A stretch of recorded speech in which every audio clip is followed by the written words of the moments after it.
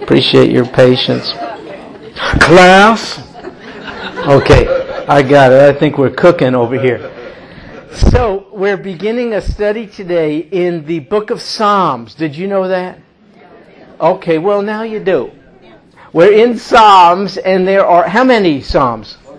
Yeah, 150. Now here's what's a bit of a challenge in studying the Psalms. They're not topically arranged. So it's a little hard to know how to approach it. For instance, there are topics that run through the book of Proverbs, but the Psalms are different than that. So Brother Chuck and I, we just fess up. We're just going to see what happens as we go along, because neither he nor I have been this way before. So we're really looking forward to the study because it's a fresh one for us, and we appreciate your patience as this unfolds. Although there isn't a topical arrangement to the Psalms, I will tell you by way of background, there are 5 divisions in the Psalms. And the divisions seem to relate to chronology, the time period in which each individual segment of the 5 was added to the entire collection of the Psalms. So, for instance, the first 41 Psalms would be in section 1. And then Psalms 42 to 32, the next 30, that's section 2. And Psalms 73 to 89, that's part 3. And 90 to 106 is the 4th part. And the 5th and final is Psalm 107 to 150. Now, it's not so important for you to know that specifically as much as you know that's the way they're divided. And at the end of each of the 5 divisions, there is something in common. They all end with what we call a doxology, which is a praise to God, or a benediction, which is a blessing given to God. So that's how each of the 5 segments in the book of Psalms ends. If I were to ask you who the author of the Psalms were, what name immediately pops into your mind? David. And you are partially correct. Because David's name is attached to over 70 of the Psalms. Hence, we attribute all of them to him. But that's not actually true. A number of the Psalms are anonymous. We don't know for sure who wrote them. And others have the name of a different psalm writer other than David attached to them. So though most are written by David, not all are. Now if I use the word genre, I think that's a French word. Would I be right about that? Genre? Sounds like a French word. And it's spelled, I think, Genre, genre, or for you Texans, genre. So if I use the term genre, for instance, if I say literary genre, would you give me an idea what I'm talking about? Literary genre, does that mean anything to you? How would you define that? It's the area of the book, like nonfiction, that is good. Fairy tale, whatever. Yeah. Different areas. Different areas or different forms of literature, like nonfiction you gave as an example, and you're absolutely right. So did you know in the Bible there are a number of different literary genre? So for instance, in the Bible there's prose, there's historical narrative, there's something called apocalyptic, and that would be something like the book of Revelation.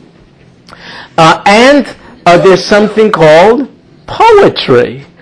A poem is a literary genre. You do not read a poem the way you would a history, for instance, of the United States. It's a different literary form. Now I bring that out because in handling the scriptures as best we could, and we tried to do that, it's helpful to know the literary genre you're looking at because they're each interpreted differently. For instance, the book of Proverbs is a literary genre consisting of proverbs. And a proverb is not meant to be a scientific statement. It's meant to be a general statement of truth. So, for instance, if you were visiting the Pacific Northwest, you said to someone native to, say, Portland, Oregon, you said, "How is the weather here?" That person might say, "Oh, it rains all the time." But that is not a precise meteorological conclusion.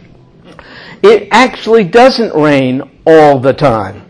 But it rains so often that to communicate that to you, that person is uttering a proverb, a statement of general truth. So, for instance, in reading the Proverbs, that's how you want to interpret it. It's not meant to indicate there are no exceptions to what's stated in Proverbs, because they're statements of general truth. So I point all that out because the Psalms are poems. It's a collection of poetry. And so in handling it over the next few months or years or however long we're in it, we want to remind you that these are poems. Now they're poems to which musical accompaniment was added. And so you'll see notation next to some of the Psalms that actually are musical notations, no different than those of you who are in choir and orchestra over here would see in your music. Some actually says this is for the choir director. It'll say Selah, pause here, just like you do in handling music. So what we're going to look like is actually the songbook of ancient Israel. So to give you an idea of how they worshipped, you might say. Now, as a sidelight, let me just tell you this. Once I was having a good discussion with somebody about different musical styles in worship, and that happens once in a while. And it was quite a pleasant discussion, and I hope we're able to be pleasant even about our different takes on things. And that was the nature of this conversation. And this man said to me he would prefer for us to go back to a traditional style of worship. And I guess I didn't have breakfast on that day, so I was obnoxious again. Amen. First amen in a long time. And I simply said, I agree with you. How far back to a traditional worship style do you want to go? In other words, why stop in the 1800s when many of our wonderful hymns were written? Let's go back to the ancient hymn book of Israel, the Psalms, and do it that way. In other words, next week I hope to see you with your loud cymbals, your tambourines, and don't forget your dancing shoes. Because that's what characterized traditional worship in ancient Israel. So you just want to be careful about that argument, and it's better to say there's a worship style that has more meaning to me than another. That's very, very legitimate. You should not be talked out of that by me or anybody else. But be careful about thinking one style is sacred and the others are not. What about the style you'll read about in the Psalms? Most American churches today have deviated entirely from loud percussion instruments. In fact, we complain about them today, but that's the way it was in the songbook of ancient Israel. So we're going to be reading lyrics put to music. That's the way it is. Now, I mentioned to you it's poetry. That's the literary genre. But let me just take a minute to distinguish Hebrew poetry from another kind. For instance, when you think of a poem, generally we think of lines that rhyme. They have meter, they have a rhythm, and they rhyme. That's the kind of poetry most of us are familiar with. But that is not characteristic of Hebrew poetry. It doesn't rhyme. The emphasis in Hebrew poetry is not on the repetition of sounds, it's on the repetition of thoughts. So you might read a psalm and say, I do not believe that this particular phrase is repeated so many times. Yeah, but that's Hebrew poetry. So for those of you who complain about the 7-11 songs, welcome to Hebrew poetry. The thoughts are repeated again and again. It's called, in fact, Hebrew parallelism. That's the distinctive of Hebrew poetry, and I'll tell you what I mean. The poet will state something, and then right after the statement the poet makes, he'll utter a parallel statement, which may be identical to the first statement. He's doing it for emphasis, and also as a memory device, so that it'll stick with you. But there's another, and that might be called repetitive parallelism. There's another form called parallelism that is like a synonym. So there's a statement, and the next one is not identical to the first, but essentially says the same thing in other words, so as to heighten the meaning. Then there's something called antithetical parallelism. That means a statement is uttered by a poet, and the very next one is the antithesis of what he just said. So he's emphasizing his point by stating something, and then it's opposite. So as we go through the Psalms, we will point out to you examples of Hebrew parallelism. It's very important to know that, and because it will facilitate proper interpretation of this literary genre. It's called poetry, Hebrew poetry. Alrighty, now with all of that as background, let's dive in and take a look at Psalm 1. That's what we'll look at today. And as you turn to Psalm 1, let me just tell you it's a very fitting opening to the entire book, because some take it to be the thematic summary of the entire song book. You'll see in Psalm 1 a contrast between two ways of life, the way of the righteous and the way of the wicked. And again, some say that's the whole purpose of the book of Psalms, to encourage us to walk in a way that is pleasing to God. All right? Verse 1, Psalm 1. How blessed is the man who does not walk in the counsel of the wicked, nor stand in the path of sinners, nor sit in the seat of scoffers. By the way, you shouldn't read the Bible faster than that. Emphasize the words. Do you notice in Psalm 1 what we could call a progression, a movement, not necessarily a good one, but a movement, a progression? Does anyone see the progression in verse 1? Yeah, okay, great. You got it right. He said walk and stand and sit. Is that what you were going to say, Jess? So that's correct. That's the progression. Can you envision the Christian life as a run? I mean, it says run the race, does it not? With endurance. So think about someone following Christ, running. And then the next step is to slow down and kind of walk. And then the next step would be to simply stop your direction and stand still. And the very next step would be to sit. In this case, the person running in the right direction is now walking in the counsel of the wicked.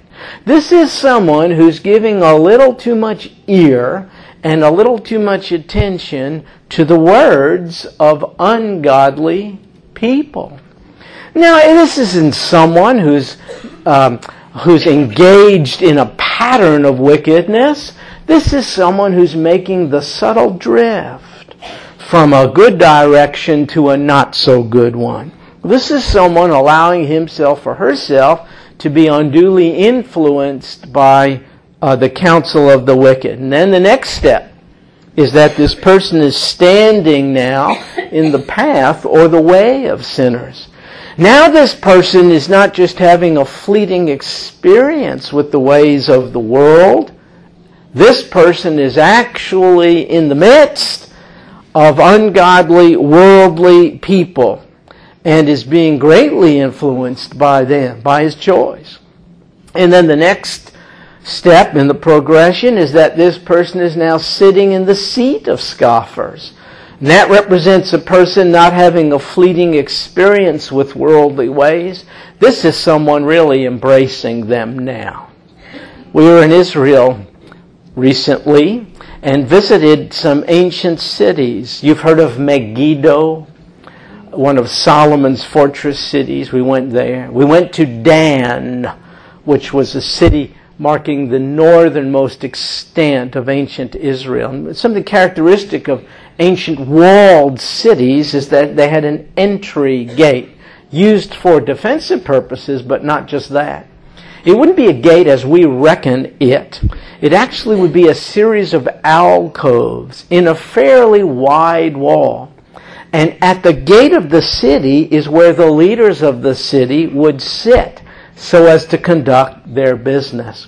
And so for this to say this person is now sitting in the seat of scoffers is to use the image of one sitting in the seat by the city gate, being influenced by ungodly city leaders. So can you see the progression from a good run in the direction of righteousness to a standing still and sitting in the midst of wickedness and wicked people? Folks, that is a picture of the way it always works. You don't represent Christ well one day. You don't comply with his direction one day, and suddenly the next day, on the turn of a dime, go in the opposite direction. It's usually a slower, almost imperceptible drift. It's a progression away from the God who you belong to, which is why we need each other. I've said from time to time, somewhat facetiously, we don't have to like each other. If we happen to like each other, that's just icing on the cake, but that isn't required. We need each other. Why? Let's say you're drifting imperceptibly, just like this person. You might come to church and hear someone give a word of testimony, even lead out in prayer. Maybe sing a song, maybe preach a sermon, maybe give you a warm greeting. Something that maybe can be useful to God to put a check on your drift away from him. There's a dynamic to Christian fellowship. God, our Father, uses it to sharpen and encourage one another. So the Christian who says, I can follow God without going to church, is correct. You surely could, but also is very, very prone to this imperceptible drift because there's nobody there to sharpen. The Bible says as iron sharpens iron, so one person sharpens another. So, okay, that's what happens in verse 1.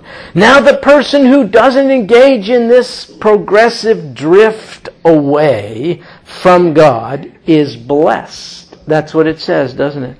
Right. How blessed. Now, don't misunderstand the word. It means to be satisfied. It means to be content. It means to be filled with joy. And not only that, it means to experience all those things to the extent that people notice it. So it isn't your private, subjective experience. It's showing through you that you're a blessed person. In other words, you're living proof of a God who blesses those who walk righteously. So that's what verse 1 is about. Now verse 2. He's not like the verse 1 drifter, but his delight is in the law of the Lord. What's another way to describe the law of the Lord? Anyone have an idea, Jess? Yeah, it's the word of the Lord. The word law is sometimes used in different ways in the Bible. Sometimes in the more limited sense of the law of Moses. The law which God gave to Moses from Mount Sinai, and which comprises the, say, first 5 books of the Bible. But in this case, and many others, the term law of the Lord means the general reference to all truth which God has expressed and which has been inscripturated or written down under inspiration. So this person is contrasted with the drifter of verse 1. No, his delight is in the Word of God, the law of the Lord, and he proves it. How? Well, in his law he meditates, you see, day and night. So a God-Word person is blessed, and a God-Word person is not influenced by the ungodly, and a God-Word person is influenced by the Word of God. Can you see it? And he meditates on it. When I was a wild-eyed pagan, apart from the God of all truth, I lived in a yoga commune for a while. And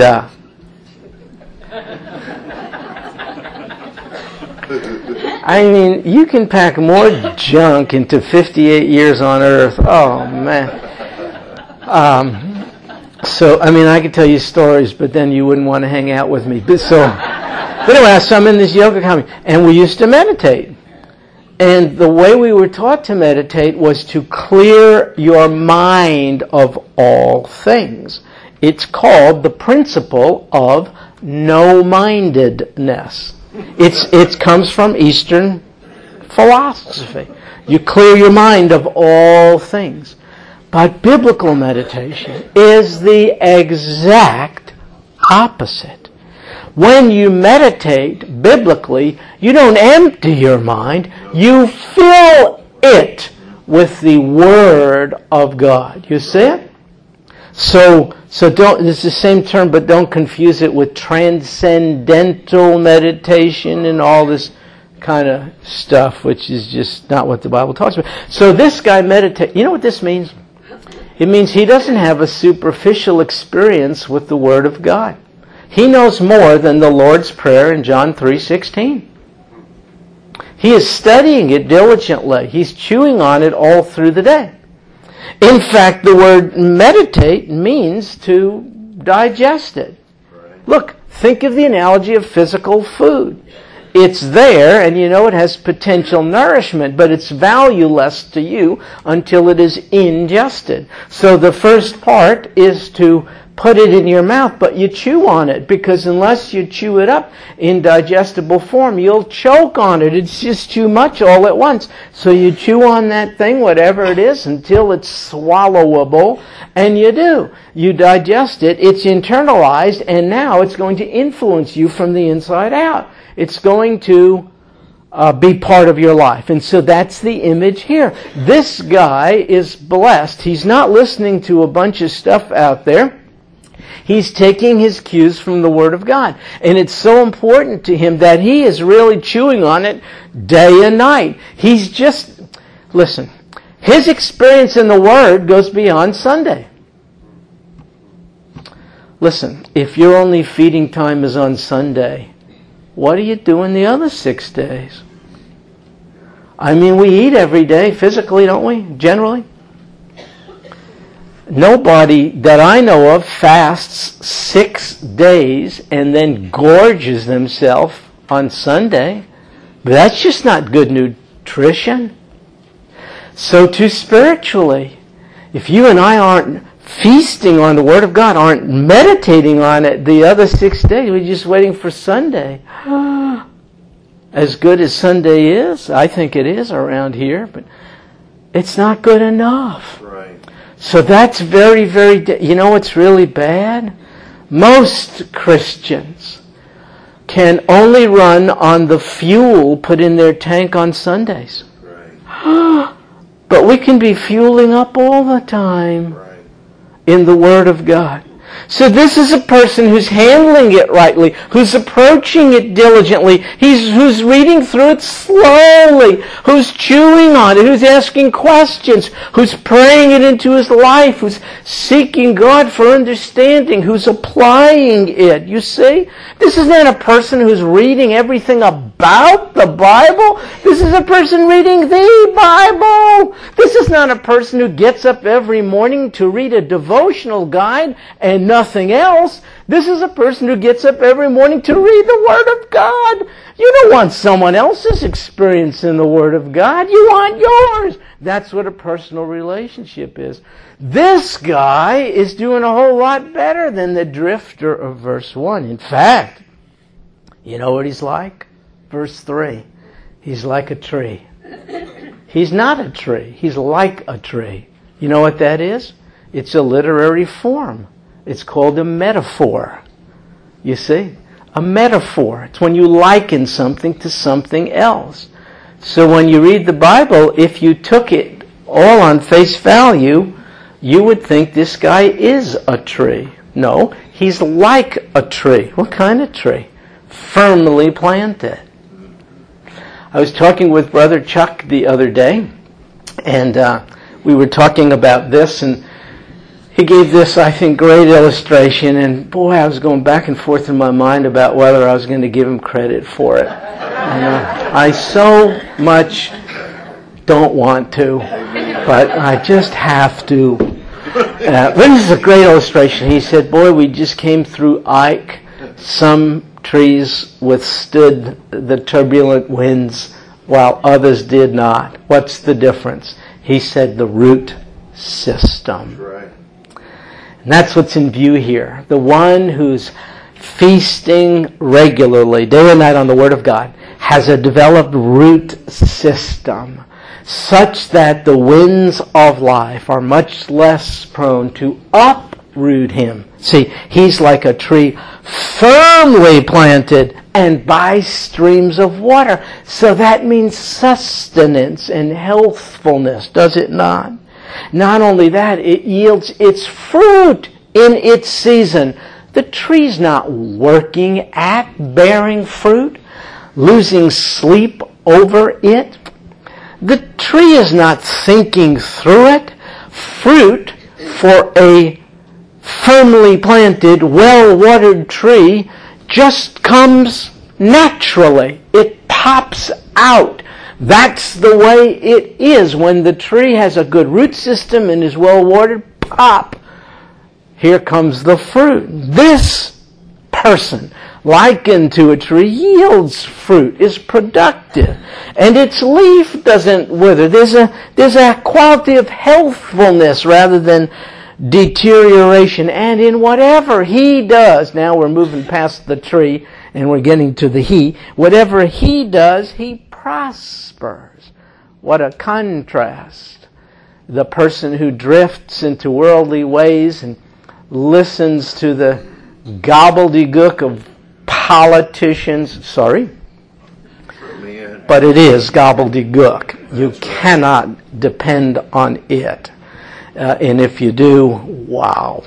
So God does not make promises He cannot keep. That's His alone. So anyway, let me press on, Charlie, if you don't mind. And so this is the character of the person who feeds instead on the Word of God, which never disappoints. He's secure, he's stable, he's sustained, he's healthful, he is fruitful. And it says in whatever he does, he prospers. So, let me talk to you about prosperity just for a few minutes. And the reason is, there is actually a school of theological thought called prosperity theology. And these are people who teach that it is God's will for His kids to prosper, generally financially. You are to get the Father's best, and so part of your inheritance here is for you to have all the money you need and beyond. The luxuries of life are to be yours. And all you have to do is lay claim to it by faith. And you could even get someone to team up with you. That's called getting someone to enter into agreement with you. We're going to agree that God's going to give you whatever, how many dollars. And if you don't get it, it's because your faith is defective. So that's prosperity theology. There's nobody on your staff here that I know of who holds to prosperity theology. So you just need to know that is not our perspective. And that's not a Baptist thing. That's a Bible thing. Right. So let me just show you, just from verse 3, two things about prosperity that rule out prosperity theology. Not only is it inconsistent with the Scriptures, it's inconsistent with our observation of life. That's right. There are Christians all over the world who are fully devoted followers of the Lord Jesus Christ who don't have much at all about the world, what the world has to offer materially.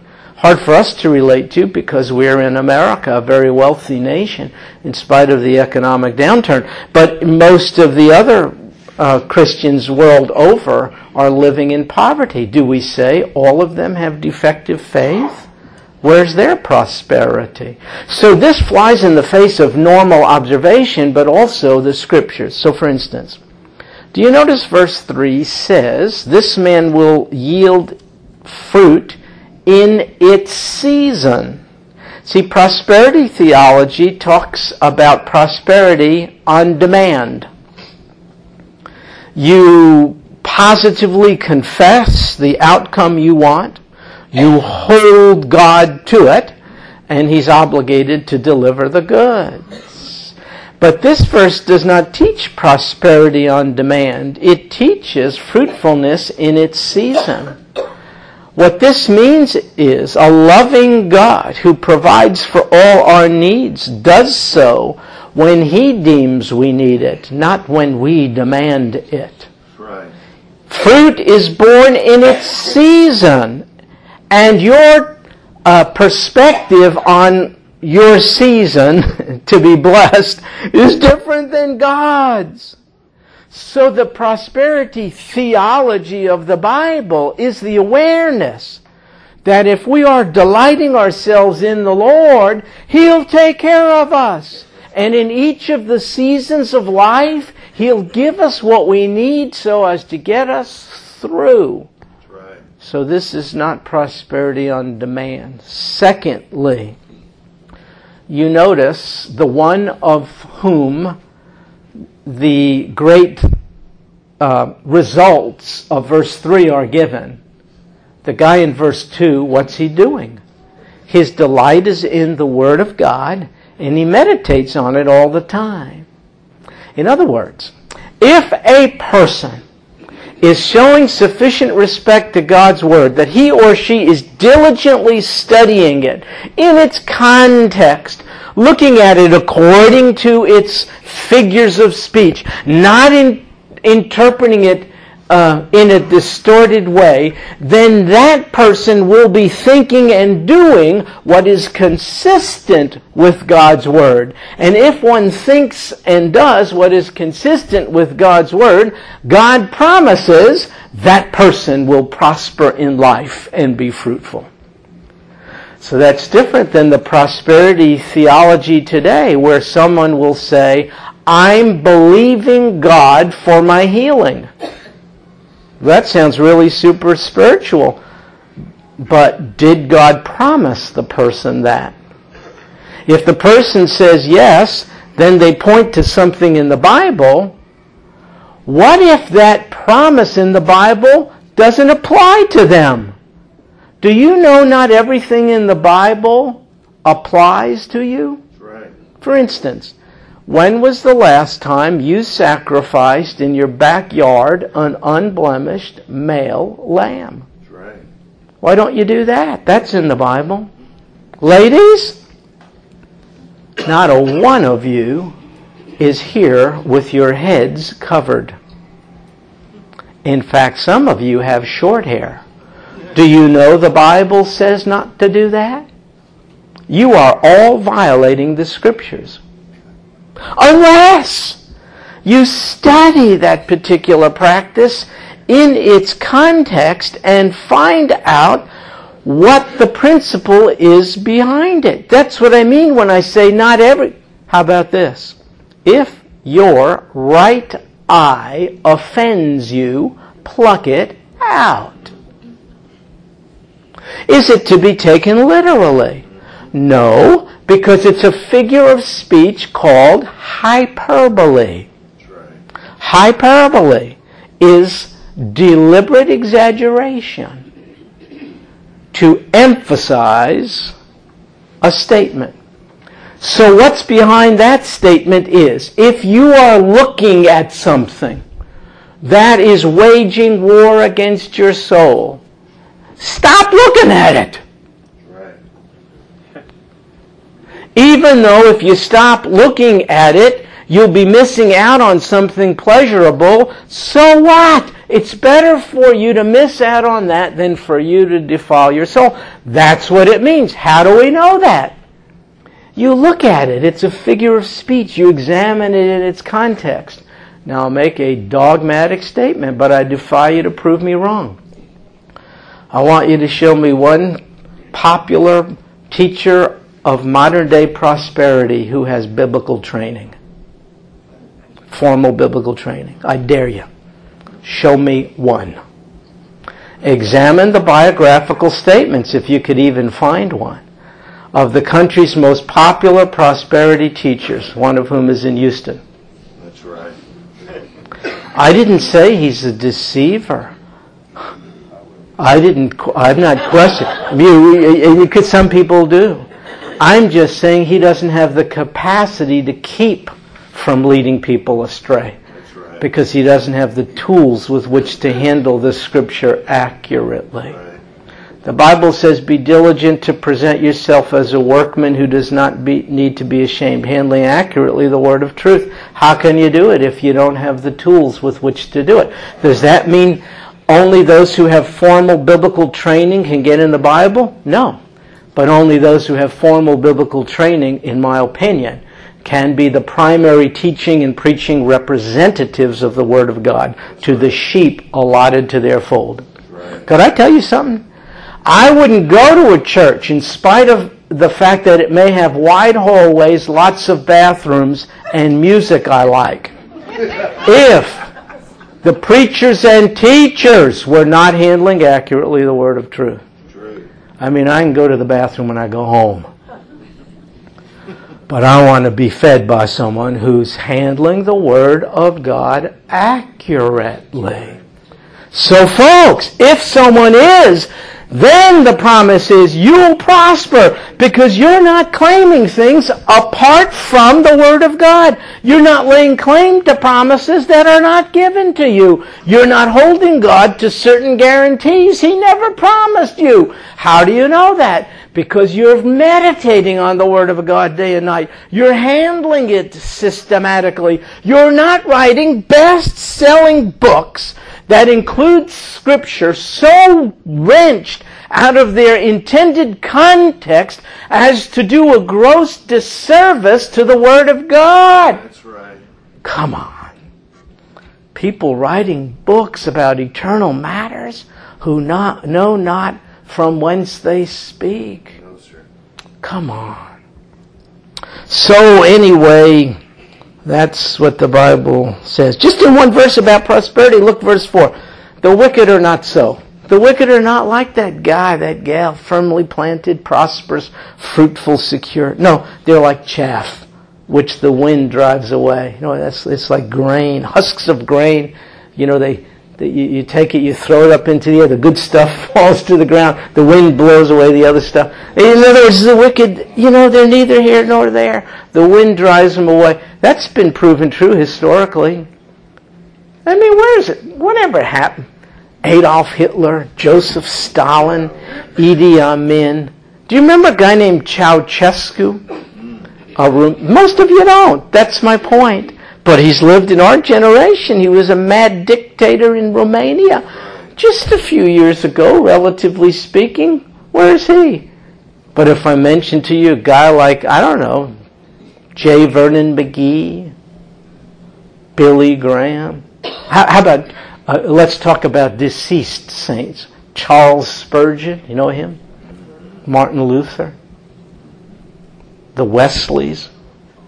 Can you see, they have an enduring contribution. But wicked people, that's why I don't worry about too much about them. They're just like chaff. Therefore, verse 5, the wicked will not stand in the judgment. Whoa. You know what that means? There's judgment. You do not have to wait to get to the New Testament to find out about judgment to come. That's right. Let me make another statement. Don't hold it against me. There's nothing new in the New Testament. Nothing new. Let me explain. What I mean is, the truths of the New Testament are found in seed form in the Old Testament and absolutely clarified, brought to maturity and fulfillment in the New Testament. So there is nothing in the New Testament that God just made up. For instance, he talks about a new and better covenant. The writer of Hebrews says this.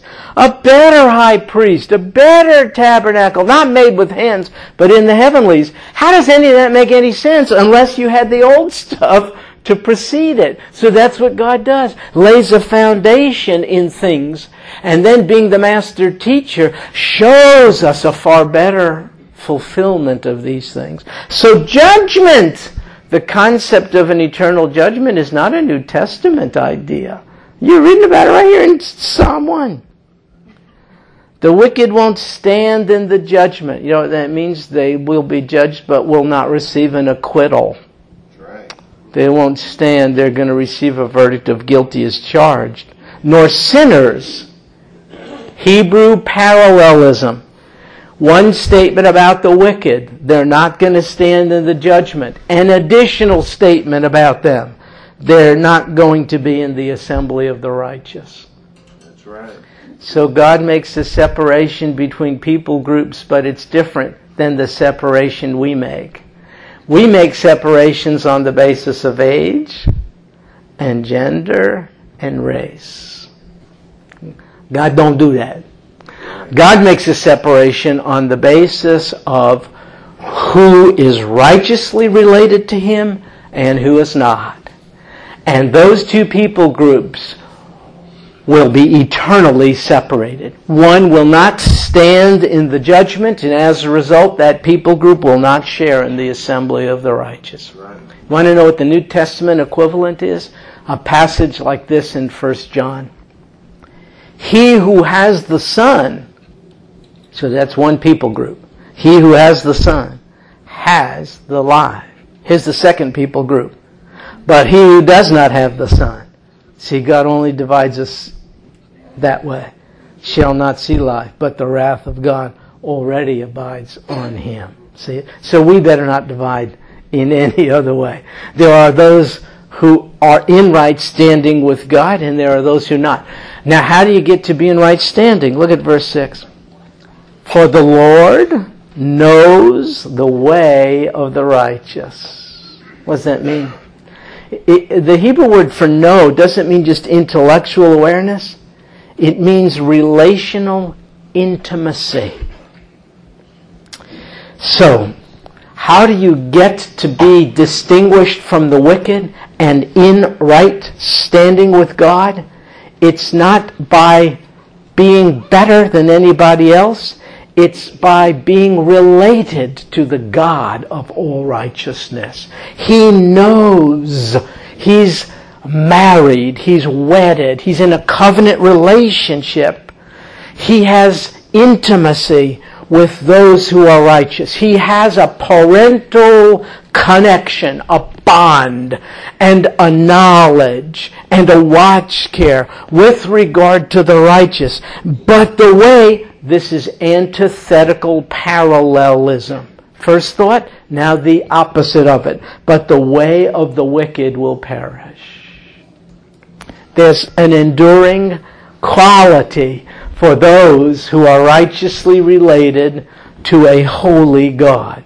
And that enduring quality of life is not shared by the wicked. They suffer eternal perishing. But the way of the righteous is known by God. So biblical righteousness is not so much about right doing as much as it is about right standing. If you are standing rightly in relationship with God, right doing is the fruit of that relationship. You're a tree planted in the right position. You're planted by springs of water which give eternal life. You bear fruit in your season. It's not you doing it. It's the water and the root system which produces fruit in you. Your right living is a byproduct of your right standing. So in seed form, in Psalm 1, you have the way of salvation. So folks, what do? Lots of applications. One, don't segregate from other people groups. Let God segregate as He chooses the two people groups, those who have the Son and those who don't, eternally. Value the people group we are in by God's grace, and do everything in your power to bring in those outside of that people group so that they can share in this people group. And watch the drift, which all of us are subject to. Prone to wander is a song we used to sing. Prone to wander. It is a proneness in our lives. We need each other. We need to be in an environment where the values system is the worship of Almighty God, where the counsel, the discussion, the interaction is based on biblical truth and not all kinds of... These politicians are laboring over when life begins.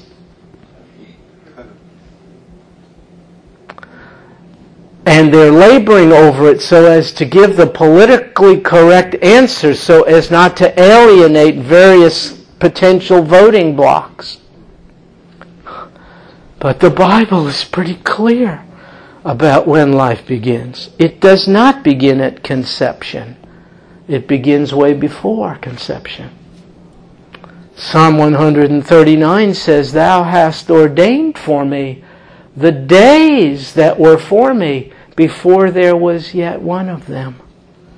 Almighty God sees the potential and value of the growing child before the child has been conceived. He exists in eternity past. So our politicians, I suppose, doing the best they could, but darkened in their understanding, are wrestling with these issues. But the Word of God settles it for us. I'm not telling you who to vote for. That's not the point. The point is, be careful about being influenced by those who are scoffers. Don't sit in the way of scoffers. Do your part. Be a good Christian citizen. Pay taxes, vote, pray for all of these people that they not be hurt or I don't know, killed. This would be horrible. We don't want any of this to happen. Sure, pray. But don't be taken in. I have a plan for correcting the deal and I can make it work. How could you make something work that you broke? All right, I'm listening, but I do not want to be influenced by mere words that cannot be backed up by fact. Don't misunderstand, I'm not cynical. I just know who to look to as the commander-in-chief, and it isn't any of these parties. I vote. I belong to a political party. Don't misunderstand. I serve in the military, the whole deal. But that's not where my hope is. If only we get the right administration. What? The right administration is made of the same stuff you and I are. Frail, sinful humans. My hope is built on nothing. We should sing that. You know that one? Let's sing it. Help me get going. My hope is built on nothing less than Jesus' blood and righteousness. I dare not trust the sweetest frame, but wholly lean on Jesus' name. On Christ the solid rock I stand. All other ground is sinking sand. All other ground is sinking sand. So we help each other in the days ahead to have our feet firmly planted on the rock until the time of His return. Blessings to you. See you next time.